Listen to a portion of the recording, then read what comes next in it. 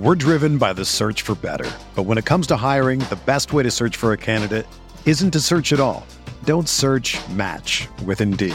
Indeed is your matching and hiring platform with over 350 million global monthly visitors, according to Indeed data, and a matching engine that helps you find quality candidates fast.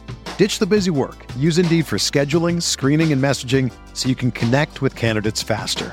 Leveraging over 140 million qualifications and preferences every day, Indeed's matching engine is constantly learning from your preferences, so the more you use Indeed, the better it gets. Join more than 3.5 million businesses worldwide that use Indeed to hire great talent fast. And listeners of this show will get a $75 sponsored job credit to get your jobs more visibility at Indeed.com/Blue Wire. Just go to Indeed.com/Blue Wire right now and support our show by saying that you heard about Indeed on this podcast. That's Indeed.com/Blue Wire. Terms and conditions apply. Need to hire? You need Indeed.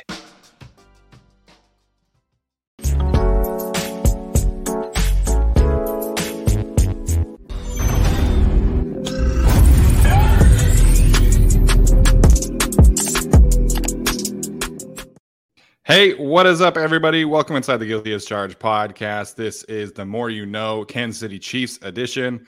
And joining me to do that today is my guy, Caleb James, former friend of the show. I guess current friend of the show. That's my mistake. He is a contributor and film analyst for Arrowhead Live. Caleb, thanks for joining me again this year. How you doing, man? I'm doing great. Glad to be here, man. Thanks for having me on again. And as always, I think we're getting ready to talk about another big one. Yeah, I mean, it wouldn't be AFC West without the Chargers and Chiefs being kind of the headliner of the week. And we'll certainly dive into a lot of that matchup. Of course, kind of the new era of the Kansas City Chiefs offense and all that good stuff.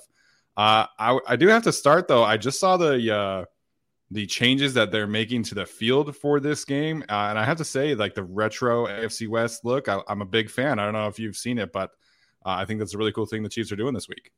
Yeah, definitely, man. It's the 50th anniversary of the stadium, so they're basically going all out to give it like that retro feel to how it was back when it first came around in 1972.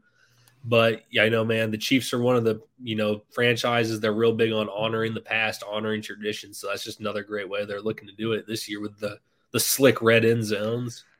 Yeah, I think that's awesome. I love all the old AFC West logos and everything like that. I wish more teams would do that in terms of at least from a design standpoint.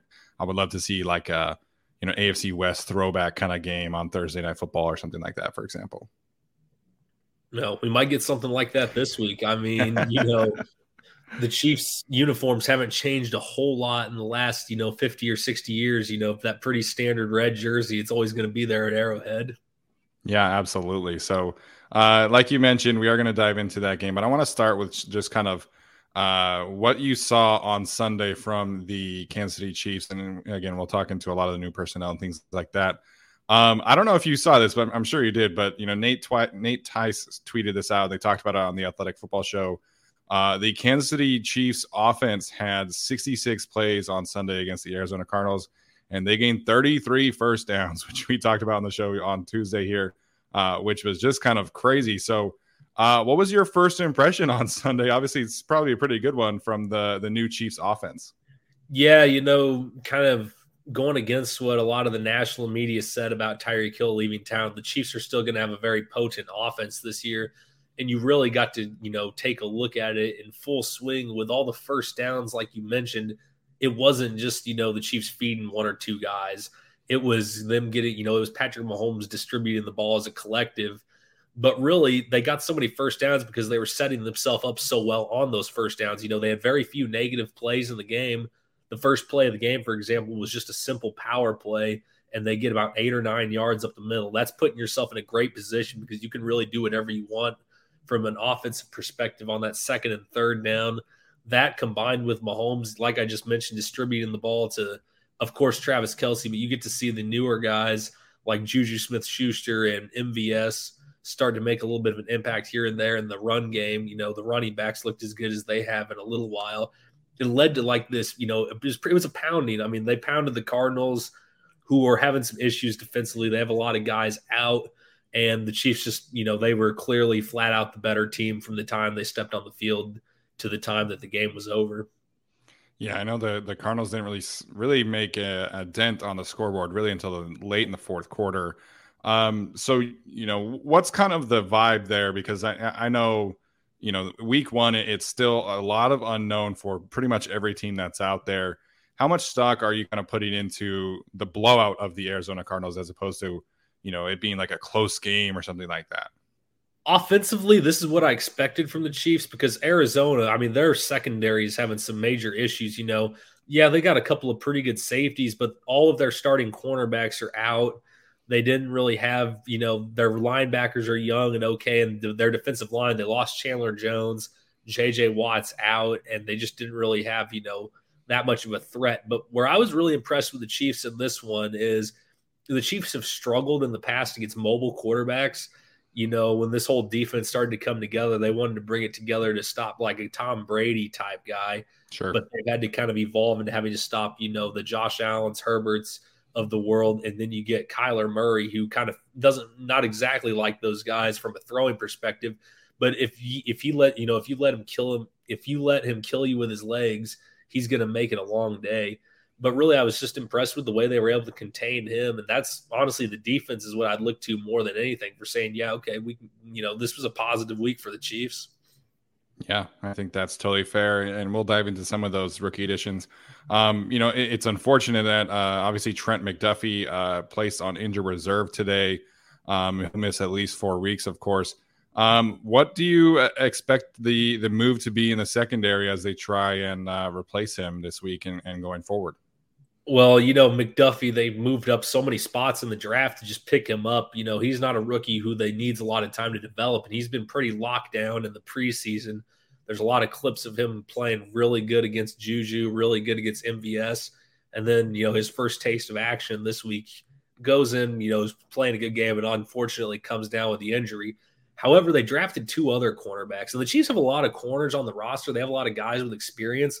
They also have L'Jarius Sneed. They have Rashad Fenton. Those are obviously, the veteran guys in the room. They have 2 rookies also. Jalen Watson, a 7th-round pick from Washington State, and then Josh Williams, coming from Jackson State, the HBCU. I've actually joked around with people in the past. I don't know if we'll see it this game, but he's a 6'3" corner, so maybe the Chiefs have finally found their answer to Mike Williams at some point down the line. Because in the past, I haven't really liked the whole 5'10", 5'9" versus 6'3" matchup. I kind of like it when they're more even playing basketball out there. Sure. But those guys are talented too. They've shown, and really, it's a real Brett Veach thing. It's a real Steve Spagnuolo thing. They don't mind throwing young corners into the fire and letting them learn early on. Now obviously with Keenan Allen out this week, it makes things a little bit easier for the Chiefs defensively. It kind of mitigates that blow of having McDuffie out some, but there's going to be some guy, I'm sure the Chargers are going to run some plays to test some of those young guys. I think it's just going to be up to Spags to be able to utilize the safety room, with Reed and Thornhill and Brian Cook to be able to really, help out the young corners where they need it. So would you expect Joshua Williams to be the starter this week, or would you think that they kind of lean on Rashad Fenton and I forget the other veterans guy you just said? So it's L'Jarius Sneed, and actually, with them drafting these corners, he's much better in the slot. He showed a lot as a slot, in the slot as a rookie. They tried to move him outside. It's not really where he thrives at. This week, they put him in the slot. He has 8 or 9 tackles. He's playing down in the box, almost playing like a safety hybrid, kind of how he did some Tyrann Mathieu type things here and there. So maybe he's filling in that role. But honestly, I would look for the names of Jalen Watson to probably fill in also, because I think he actually got to play more reps than Josh Williams did. He's the 7th-round rookie. He's not a small corner either. He's about 6 foot tall, and he's a pretty physical guy. He plays, he can play man well. I'd be looking for him, but I think they're probably going to have to rely on Fenton and Sneed a lot this week just on the outsides. Yeah, absolutely. So you mentioned how they were able to kind of frustrate Kyler Murray. Of course, a lot of that, at least from my view on Pro Football Focus, probably was due to George Karlaftis, the rookie out of Purdue, the other first-round pick that the Chiefs had this past April. So What did you make of the debut of George Karlaftis, and then, by extension, the rest of the pass rushers of the Kansas City Chiefs? Karlaftis certainly has some juice, but it's nice to get Chris Jones surrounded by a competent unit because he's really what makes that whole unit. He's what makes everything go. And Karlaftis I saw PFF, they had him listed down for 6 pressures, and he did do a good job of getting back there. Kyler Murray's a harder guy to finish the plays on because he's so quick and agile back there. But then you also got, Karlaftis with his power. You've got Carlos Dunlap, who had a sack, who worked the power, who worked well in combination with Chris Jones. The Chiefs only ran 1 stunt this week, and it resulted in a pretty nice sack of Kyler Murray. I'd expect to see more of that here soon. But just having these guys that you can put on the outside around Chris Jones, and then maybe seeing, maybe Frank Clark looking a little bit quicker, it kind of adds a different element to what they want to do pass rush-wise that they haven't had in the last couple of seasons. But they did a good job of containing Kyler. They had a couple of, just twist games here or there, or they had a couple of plays where they dropped back. They dropped back Karlaftis some. They dropped back Frank Clark some into coverage, almost like into like a muddled spy kind of look here or there, just to kind of keep him around. I don't know how much of that they'll do this week versus Herbert, but if he starts killing with his legs, they might revert back to it later on. Yeah, I mean, it's a good thing to have in the toolbox for sure. I want to shift gears here and talk back about the offense, because to me, like, this Chiefs interior is the best in the league. I don't know if Trey Smith is going to play or not, and perhaps you can speak on that. But what have you seen kind of from the evolution of the Chiefs running game? Because I know you look on again at the statistics are very, very good from this past Sunday. Reportedly they've done a lot more like heavy personnel and things like that. Do you expect Andy Reid to really I don't want to say rely, but like be more focused on the run game this year, I should say?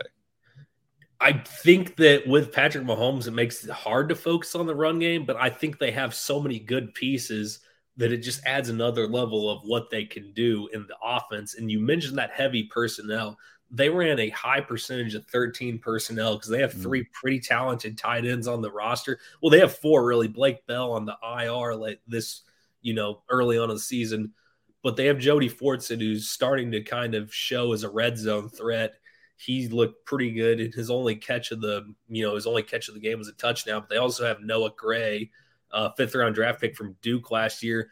They're using him almost like an F-back. They're using him right now similar to kind of how, it's definitely not a carbon copy, but some of the run scheme stuff they do a little similar to how Juszczyk is used.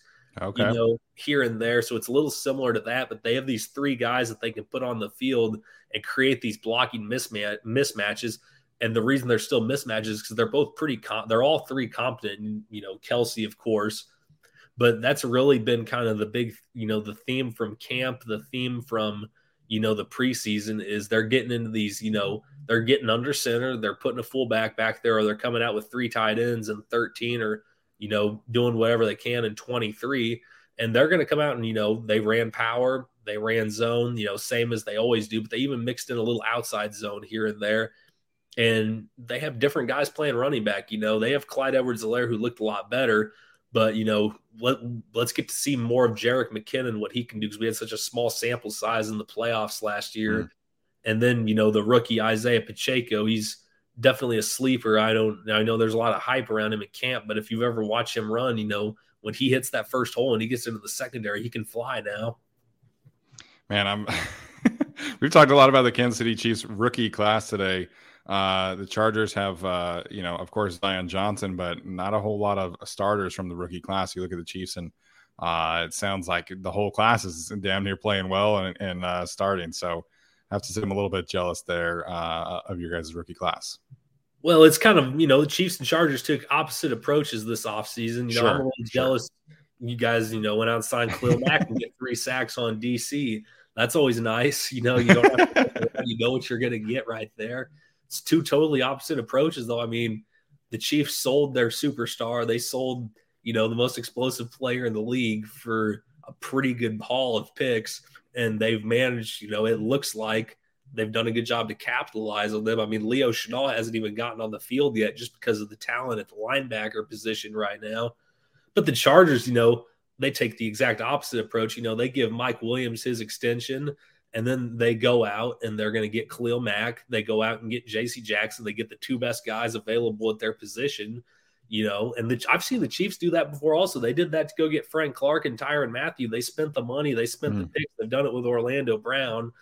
So, it was almost exciting to actually get to enjoy the draft and covering all these new guys. Yeah, very different approach. The draft has been one of my favorite things because the Chargers, like it's, that's the Super Bowl of the team for the last few years. So I'm sure it was a fun change for you for sure. On our show, when we preview each game, we always do a victory formation segment, which is kind of what we dedicate to essentially like a keys to victory kind of segment. So if I were to ask you, what's your biggest focus, your focal point of the Chiefs attack tomorrow that they absolutely have to accomplish in order to beat the Chargers, what would you say? I think it's just win the turnover takeaway battle. I think that was the key in both matchups last season. And, the Chiefs did have one turnover this week. Juju fumbled the football after he did have a pretty nice game. He had about 80 yards receiving, but you can't do with, so many you can't do with the fumble.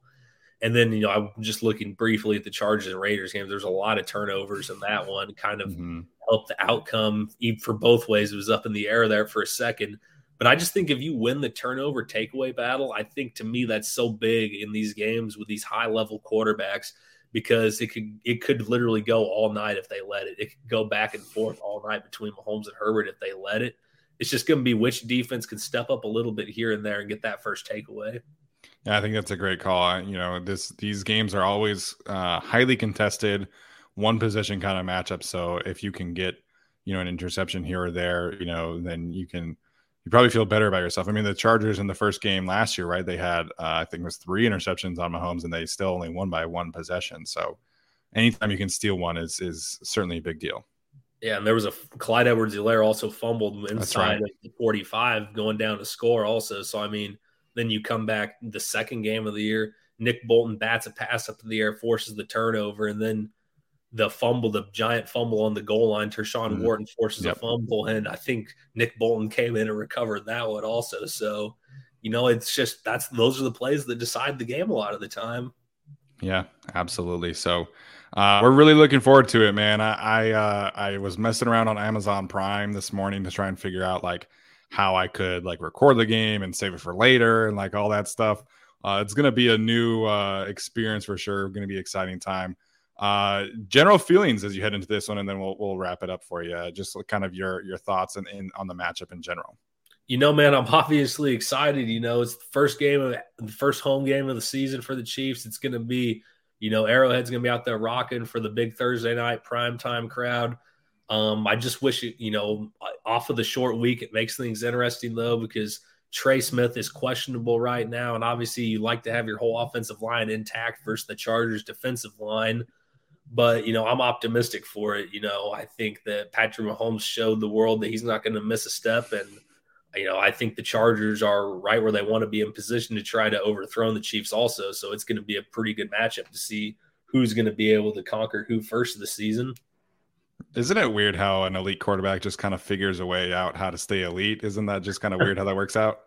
Yeah, it's strange. I'm sure here in a few years, if Allen ends up retiring or Mike Williams leaves or whatever, they're going to be saying the same things about Justin Herbert. I mean, if Duke could throw the ball, he can throw anybody open from anywhere. Yeah, the whole offseason of the Chiefs are going to be worse and like all this stuff. I'm like, they still got Pat, they still got Andy Reid. They'll be fine. They'll be more than fine, of course. So, Caleb, really appreciate the time tonight, man. Where can Chargers fans go and find your work if they want to get some last minute intel ahead of the matchup tomorrow night? So you guys can go check me out on Twitter at CJ Scoobs. I write for Arrowhead Live, and I have a YouTube channel I've started also called Team Talk. I'm doing some film breakdowns, some game previews, some stuff here and there about that. And I do think the Chiefs are going to win. I'll go 35-28 tomorrow. All right, there we go. High scoring game. Can't wait to watch how it unfolds. Caleb, thanks for taking the time to join me tonight. Chargers fans, this was The More You Know Chiefs Edition. Signing off. Everyone is talking about magnesium. It's all you hear about. But why? What do we know about magnesium? Well, magnesium is the number one mineral that 75% of Americans are deficient in. If you are a woman over 35, magnesium will help you rediscover balance, energy, and vitality. Magnesium supports more than 300 enzymatic reactions in your body, including those involved in hormonal balance. From functional medicine doctors to mental well-being and female hormone experts, we all know that magnesium is the one mineral to improve all aspects of well-being and health. But which one? Magnesium Breakthrough from Bioptimizers, the trusted choice recommended by leading experts with 7 best-absorbed forms of magnesium to ensure your body receives the support it needs for overall well-being. Go to bioptimizers.com/balance today and use code BALANCE10 for 10% off. Support your journey to wellness at bioptimizers.com/balance. Magnesium Breakthrough from Bioptimizers, your foundation to optimal health and vitality.